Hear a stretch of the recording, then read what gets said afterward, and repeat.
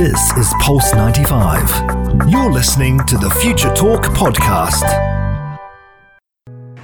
This is Future Talk. Future Talk. Future Talk with Omnia Al-Saleh and Hani Balkis. Welcome back to Future Talk right here on Pulse 95. It is me, Hani Balkis, with Omnia Al-Saleh, bringing you everything you need to do, or you need to know actually, what's happening in the tech world, in the UAE and around the world. But ladies and gentlemen, today we have a jam-packed show for you.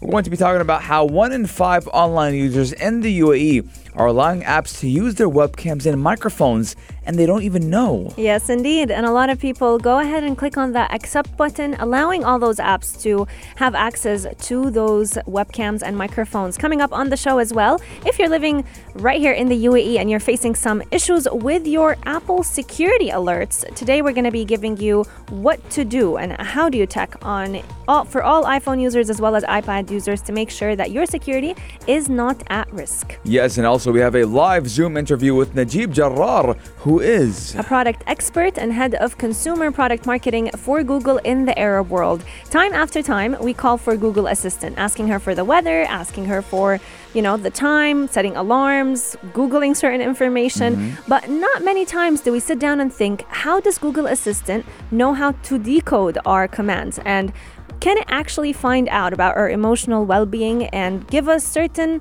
discussions and certain topics to read about so that we can feel a little bit better? Especially during the COVID-19 pandemic, this has been on the rise, and today we're going to be talking all about it, as well as the Arabic Google Assistant and how smart can it be to understand how complex the Arabic language is when it comes to different dialects, as well as responding back in one universal form of the Arabic language. Lots and lots is in store on today's show, so make sure you keep Pulse 95 locked, and we'll be right back. Pulse 95. This is Future Talk. Future Talk. Future Talk with Omnia Al-Saleh and Hani Balkis. Google, show me the weather forecast. Google, set an alarm. Google, what is the weather in the different part of the world? And these are all questions that we ask Google on a day-to-day basis. And our wish is definitely Google's command every single time we ask it for something. Voice technology is changing the way we use our devices in ways we never expected. Nowadays, millions of us go ahead and have conversation with our devices, with our speakers, cars, computers, phones. And on the surface, it looks pretty simple. Yet a virtual assistant, with it, there comes a lot of research behind the scenes, especially if that Google Assistant can also speak in Arabic. Joining us today to tell us all about the behind the scenes of how Google Assistant works is product expert and head of consumer product marketing for Google in the Arab world, Mr. Najeeb Jarrar. Thanks a lot for joining us. Thank you so much for inviting me. Yes, it's a pleasure to have you on the show. Now, Najeeb, let's go back in time. Let's do a kind of quick rewind. How did the Google Assistant project in Arabic begin? So the journey for Google Assistant is a journey of how Google has invested heavily in Arabic as well, and understanding the Arabic language and the technology, which is started almost for the past almost now around like 20 years since Google started investing in Arabic. As you know, in order for us to be able to reach a point where the assistant work today, we needed first to understand the different types of queries and what the people are actually asking in Arabic, and then making sure that we have the right answers and investing in getting those right answers for those specific users, which is the technology we've been building on. The next step was more about understanding the language, the spoken language, which is we started making a lot of investment from a research or from a product point of view when we first launched voice search, I think around 2011. And then more in that, how we're investing in artificial intelligence and machine learning to reach a point where we're able to seemingly understand the need for the user and what's the different types of things that they might ask the assistant itself. The assistant, as you know, as a product, we've launched it around 2017, 2018 in English, and it came to in Arabic almost 2 years ago, so April 2019 when we first introduced it to Saudi and Egypt, and later on to the wide different Arabic countries in December of the same year. And it's definitely been a hit right here in the Middle East, especially because a lot of people love using the Arabic language on a day-to-day basis. So now they can even talk to their devices using their own mother tongue. Najeeb, on the surface, a virtual assistant like Google Assistant, to many people, it may just seem like a device that will respond to any question you ask it. But behind the scenes, lots is going into it. Can you talk to us about how Google Assistant decodes users' commands? Definitely. So think about the first thing when you ask the assistant something, right? So we utilize a technology called natural language understanding. So for example, you talk to the assistant as you talk to someone as your friend or your buddy or someone with your family using natural language. You don't have to speak like in standard Arabic. You can speak with your own dialect as well.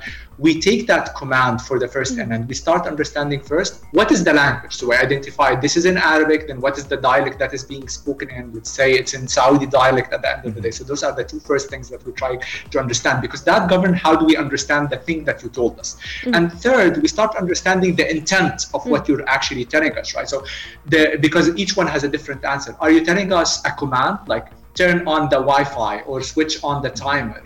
Are you telling us because you need some information, how tall is Burj Khalifa, or who is the president of Ireland, right? Or are you asking us for for an interaction, tell me a joke or tell me a quiz type of a situation, because each one of them has a different way of understanding this. Then we go and get back, once we understand the user's intent, we get back that answer. So if it's a command, we understand what do you need to do. If it's an information, we go find it on the web and then bring that answer to you. Then we move it to an interesting technology that we've developed called natural language generation, right? So we vocalize that answer that you actually want. And as you know, that is a very hard problem. Like, how do we get that answer and then vocalize it as well, creating that specific element of that language? And as you know, in Arabic, the word can be written similar ways, but can be pronounced differently depending on the diacritics that are on top or on below the actual line. So we've even developed a diacritic engine where we take that word and we understand the meaning. We created the diacritics to them, and then later on we vocalize them, and then we speak them down to the language, to the users directly. And imagine all of this happens in like less than a second. So getting it, understanding it, and then getting the right answer, and then generating the language into it and getting it to the user in less than a second. Yes, obviously we can know that it does use a lot of AI and machine learning when it does come with Google Assistants. But let's talk about the immense research that did go behind the scenes when it did come to Google Assistant.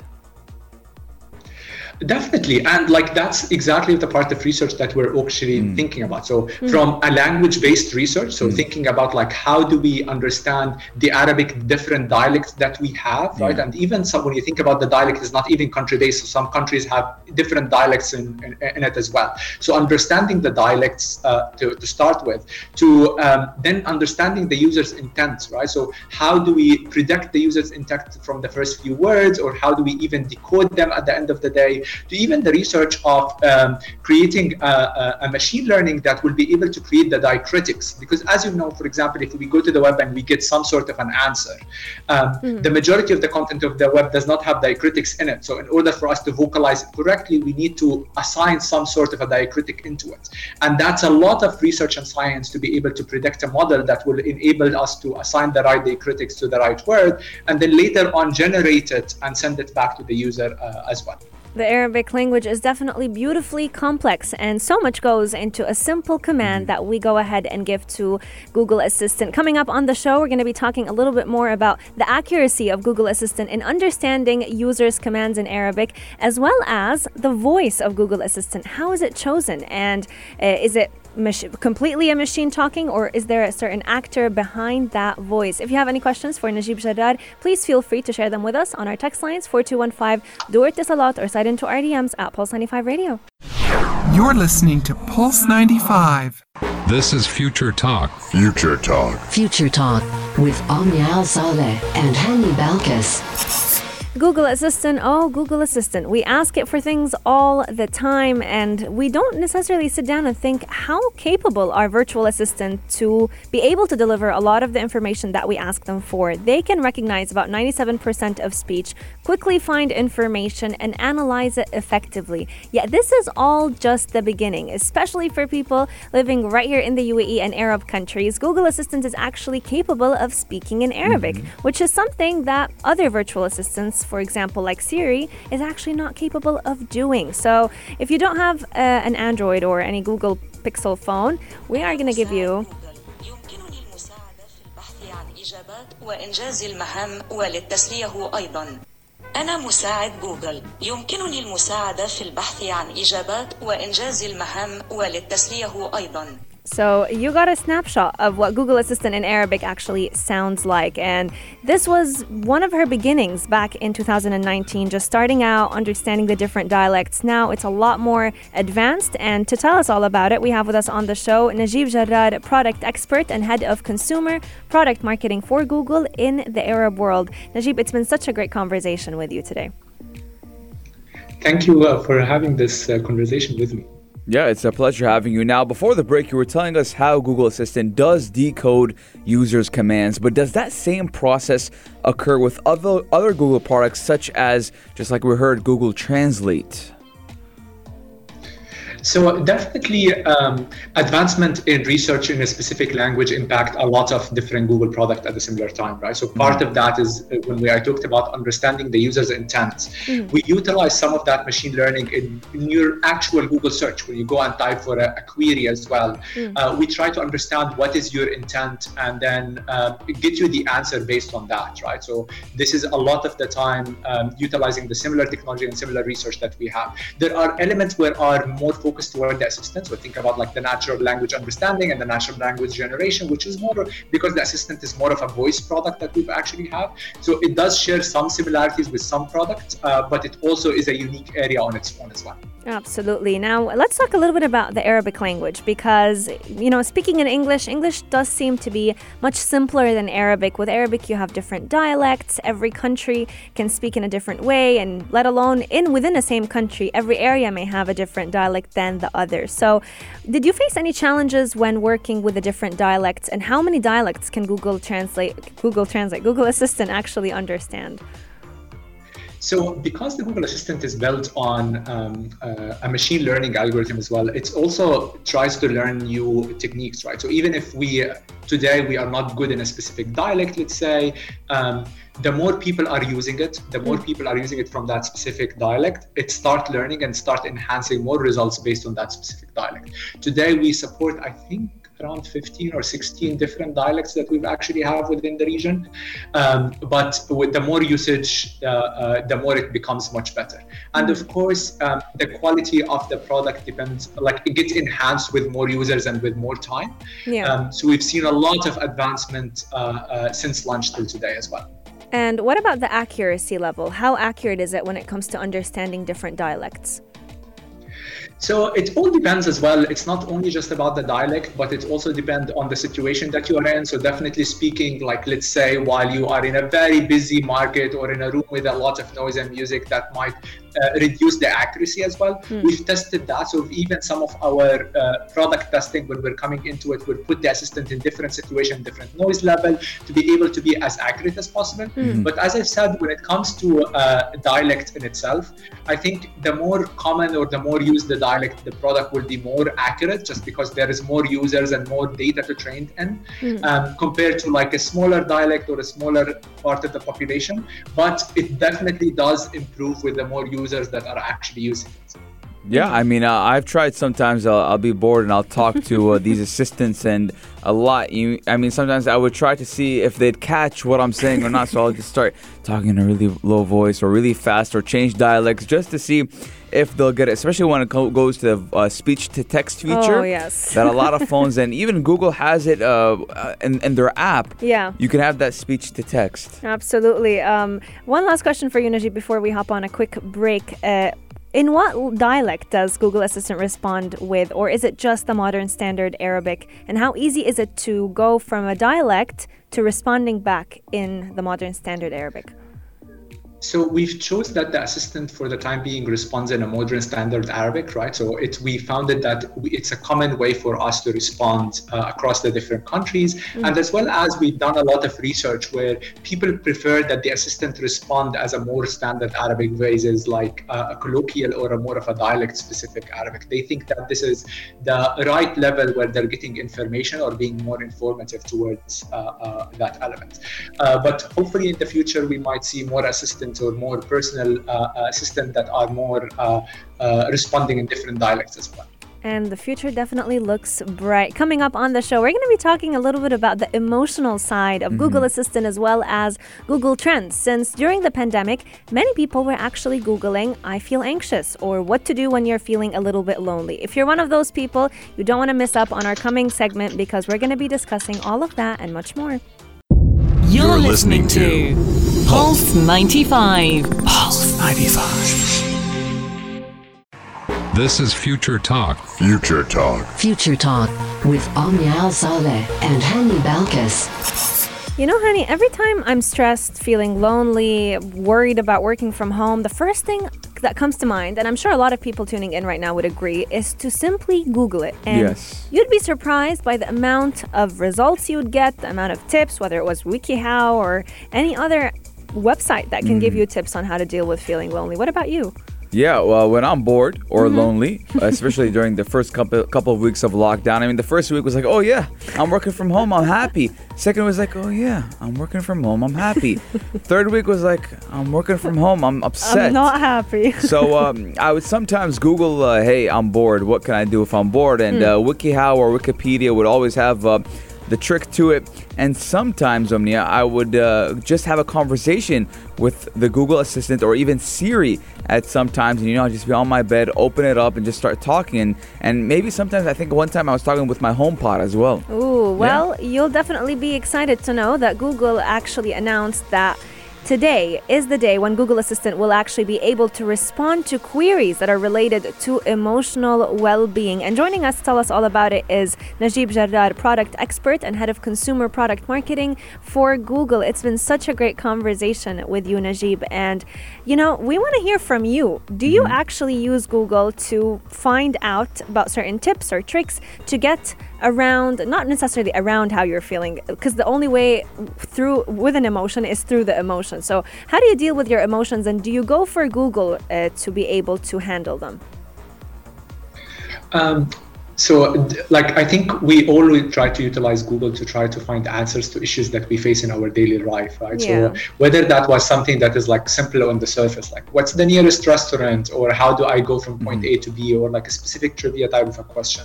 We've even seen that for the assistant, because the assistant is a unique product that it actually has a personality. So people are actually communicating with it and talking with it a little bit more.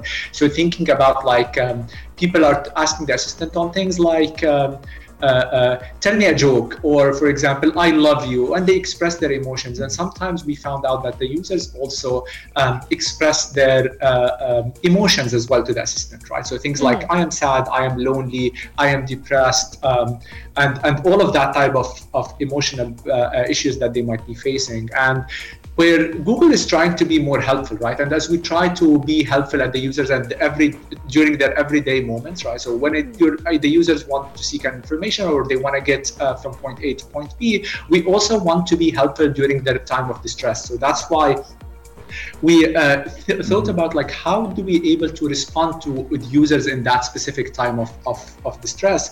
And we created a way where we're connecting people with expert reviewed coping mechanisms, right? So those are designed for to help them during their emotional well-being, and to help them guide them through those specific processes, right? So that's where we're aiming with that element. Specifically, exactly like what you guys said, that we've seen a huge rise during the lockdown with users coming in and expressing a multitude of different emotions to the Google Assistant. And that's where the need came in and how we thought about this specific product as well. Yeah, I mean, it's obviously, it's very important how we can kind of implement those things in our daily and emotional lives. Absolutely. Najeeb, we want to hear from you. What are some of the responses that Google Assistant will be able to give to certain people, if they have any certain emotional query about their own well-being? So it depends on that specific type of a query, and definitely the answer for when somebody is telling you I am sad is different than I am lonely, and that's why we worked with different experts from Safe Space to help us craft the right answers that will guide the users through those, understanding exactly as you said, through those feelings and understanding what are the different coping mechanisms that they can do, which might lead as well into a conversation with that user to some way. We might encourage them to seek professional advice, right? So either seeing a practitioner or a doctor that will help them, guide them through more serious type of feelings, right? And that's where we move them through those type of responses as well. That's great to hear. So let's say, we went and asked Google Assistant or I'm feeling a little bit lonely or feeling a little bit sad. What would one response be that Google Assistant would give us? We try to tell them, for example, to visualize do you want to talk a little bit more about it? Some people, when they're feeling lonely, they might want to write down their feelings, right? So one of the expert responses is, for example, maybe you want to write down that feeling to be able to actualize the reasons why you're actually doing this, right? And then we start guiding them through the different ways where they can experience and actually put that feeling into the right space to go to them. And that's different where someone is in a more serious situation where, for example, it's telling you I am depressed, where we ask them to seek some sort of a professional help because sometimes you might need to talk to that to people. That helps us well into hopefully break down the stigma, as you know, within the Middle East about seeking professional mental help, which is why we're trying to move users to those specifically crafted answers with the help of expert, and hopefully encourage them to seek expert as well as help and advice in more serious situations as well. Yeah, I mean, I think one time I was reading a news article how an assistant actually helped someone, a virtual assistant actually helped someone who was going through a rough time to seek professional medical help in the area they were in. They were like, hey, I think I'm depressed. I don't feel so good. I've been down for a little bit. It's like, hey, there's a couple of therapists in your area if you'd like to give them a call.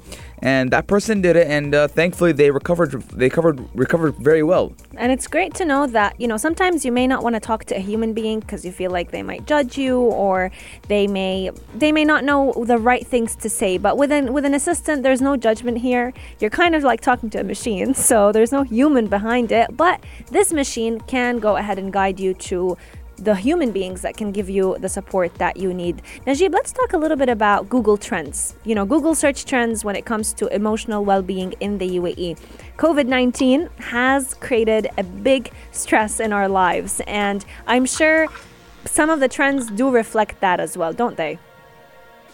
Definitely, and the events of the last almost year has been stressful to different people within the UAE and the larger Middle East as well. So we're seeing one, on a positive side, a lot of people spending more time thinking about their mental and self-care well-being. So queries for example, self-care, we've seen it rise almost 25% in 2020 versus 2019, which is a positive indicator into people who are actually are aware of the importance of mental health and self-care and are actually seeking those specific advice, right? So think about elements where the subject of mental health, where we've seen it as it's 10 years high in a country like Egypt. More awareness are coming into the situation. We've even seen situations where people are trying to find ways where they could help others. So the queries how do I help a sad person? We've seen it rise almost 150% in the last 5 years as well. So we're seeing more people are aware of the value and more people are seeking advice. But due to the COVID, the lockdown and the situation, even what COVID brought in from the economy point of view, more people are feeling sad, lonely, and as well as experiencing different range of emotions, especially that they're away from their loved ones or their families, especially if they are in a different country, or because of the lockdowns or working from home that limited their interactions with their colleagues at the office as well. So a positive indicator people are seeking help, but definitely we're seeing a rise of such queries, which is what pushed us to think about this product to start with. Amazing. I love it. And I love every aspect you guys at Google are taking for that approach when it does come to mental health. Yes, indeed. Najeeb, one last question to wrap up our conversation.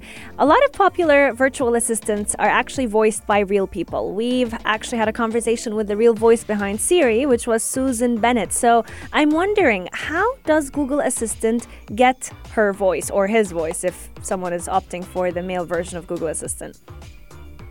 So today, the Google Assistant in Arabic is voiced by a female, right? So hopefully more gender voices will come in soon as well. That is a real human voice. And that specific voice, we worked with them to ensure that we've captured it and we are able to utilize it to generate the different answers that we've actually have. So, but yes, the assistant voice is a real human being. That worked hard to make sure that this is that it's in the right quality for us to actually come in. And I think that's a good thing to keep in mind, especially when you get frustrated by the virtual assistant, that there's a human behind this voice.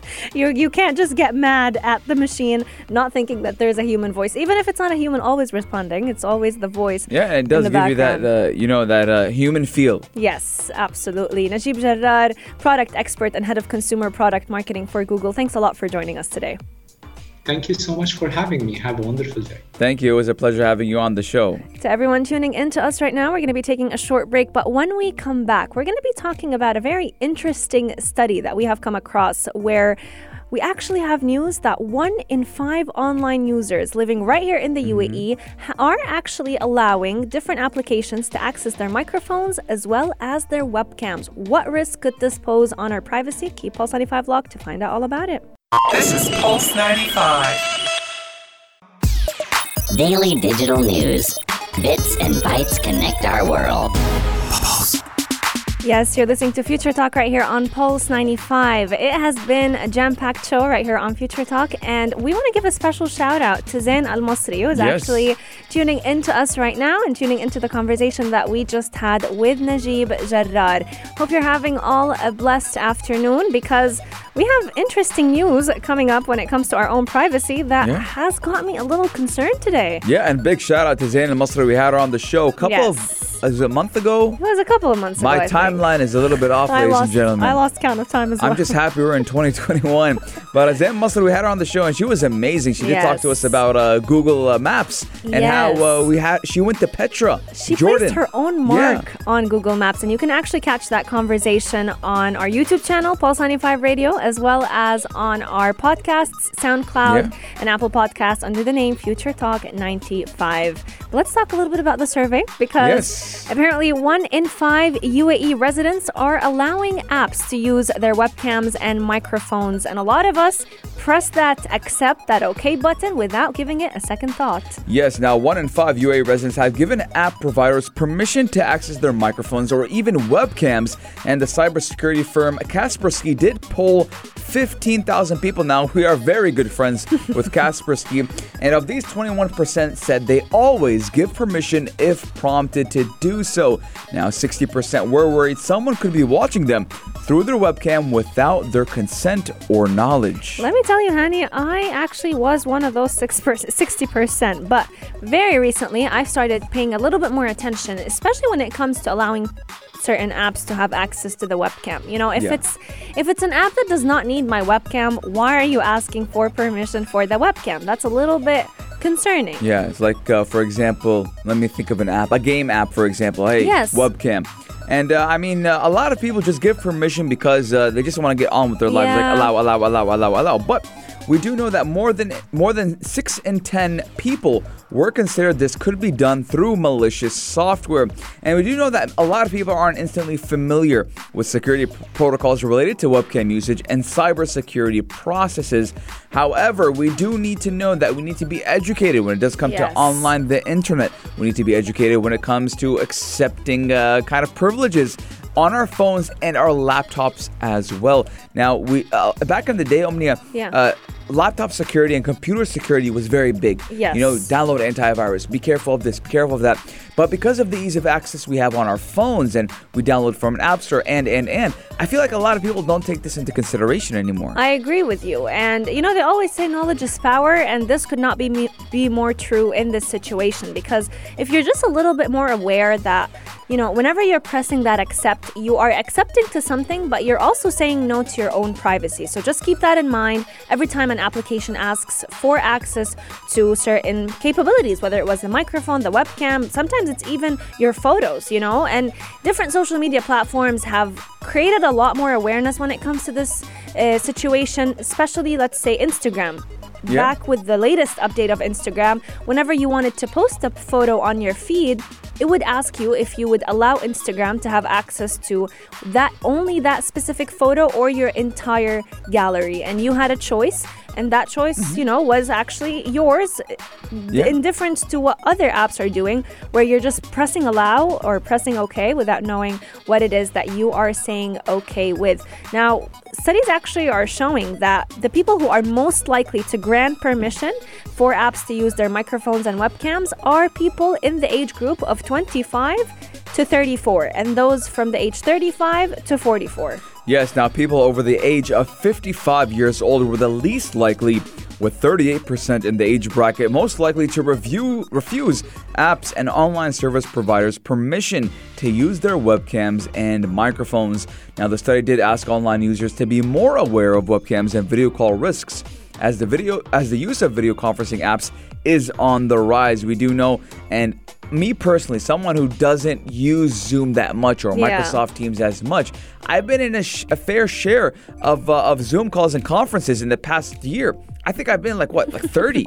I lost count at this point. Yeah, I mean, we've been in like 30. Even if not more, and we're not that important to be having meetings every day. So imagine if we're talking about a CEO, someone who needs to be on call all the time.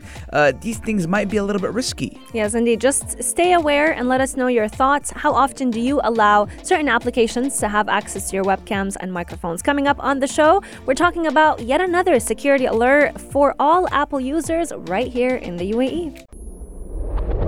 Pulse 95.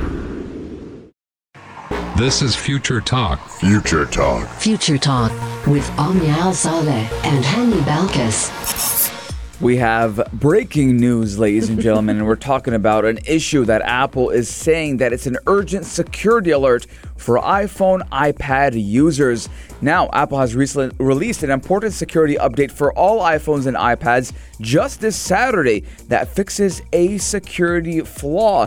Now, the company does urge the use of affected devices to download iOS 14.4.2 as soon as possible to fix a vulnerability in Apple's WebKit browser engine, which has already been actively exploited. Yes, indeed. So anyone living right here in the UAE should go ahead and download this iOS update, because it's interestingly curated. So it's not like any other form of hack or malicious act where, it's very obvious that a hacker has control over your phone. It happens quietly, but it can definitely impact the use of the majority of your apps. So to go ahead and fix this malicious act, you have to go ahead and download the iOS 14.4.2, which is easily found on your settings. If you just go to settings, general, iOS updates, you'll find it just there. Now, the security flaw actually exists in all iPhones and iPads that are running previous and earlier iOS versions, and attackers may already be using those details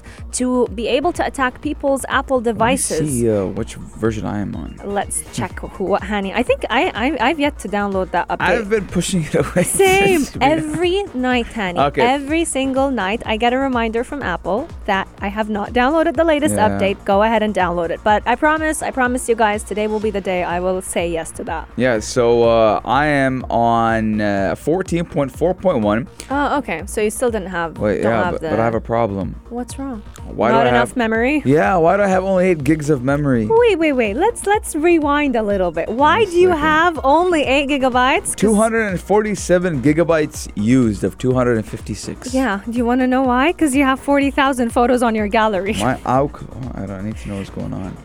What's going Whoa. on is you need to back up your photos. Yeah, I have 68 gigs on WhatsApp. Because again, you keep receipts of everything. All Just right, stop saving. WeTransfer, I have 5 gigs, so I need to offload that. Oh app. yeah, the issue is WeTransfer, not the photos. I offloaded it. Not saving everything that you get on WhatsApp. That's ridiculous. 80 gigabytes? 60. Wow. Yeah. Wow. I mean, see, now is your chance, ladies and gentlemen, to check your memory. See, spring cleaning. Clean a little bit. I mean, man. Now I'm good to go. Honey is a bit concerned, but let us know. Are you going to be doing any spring cleaning to your phones? It is spring break for many students right here in the UAE, so it is the time to sort through all of the photos that you have, back them up, clean up, clear more space on your phone. So, Omnia, and now it re-updated itself. Okay. So we're talking about WhatsApp, 72 gigabytes. Photos, 87 gigs. I think, honey, I'm too young to be getting heart issues on this show. Man, I use a lot. I don't even have that many photos. And, women can be very notorious for taking a lot of selfies. So let us know, how are you planning to spring clean your phones? And make sure you go ahead and install the latest update, because Apple is definitely urging for it. The problem is I have pictures of me back in 2012. So sometimes I like to use them. Honey, surprise. Back them up. Well, you'll have access to them. They're not going to be lost in Mars. I'm sad now. But ladies and gentlemen, this does conclude Future Talk for today. Let us know your guys' thoughts. 4215 do us or on Instagram at Pulse95 Radio. We're going to be opening up the airwaves for the only place to be at 3, the halftime show with Omar Adouri, giving you everything you need to know about mental health, fitness, gut health, and everything just related to your physical and mental well-being. So keep Pulse 95 locked, because the show does still go on. This is Pulse 95. Tune in live every weekday from 2 p.m.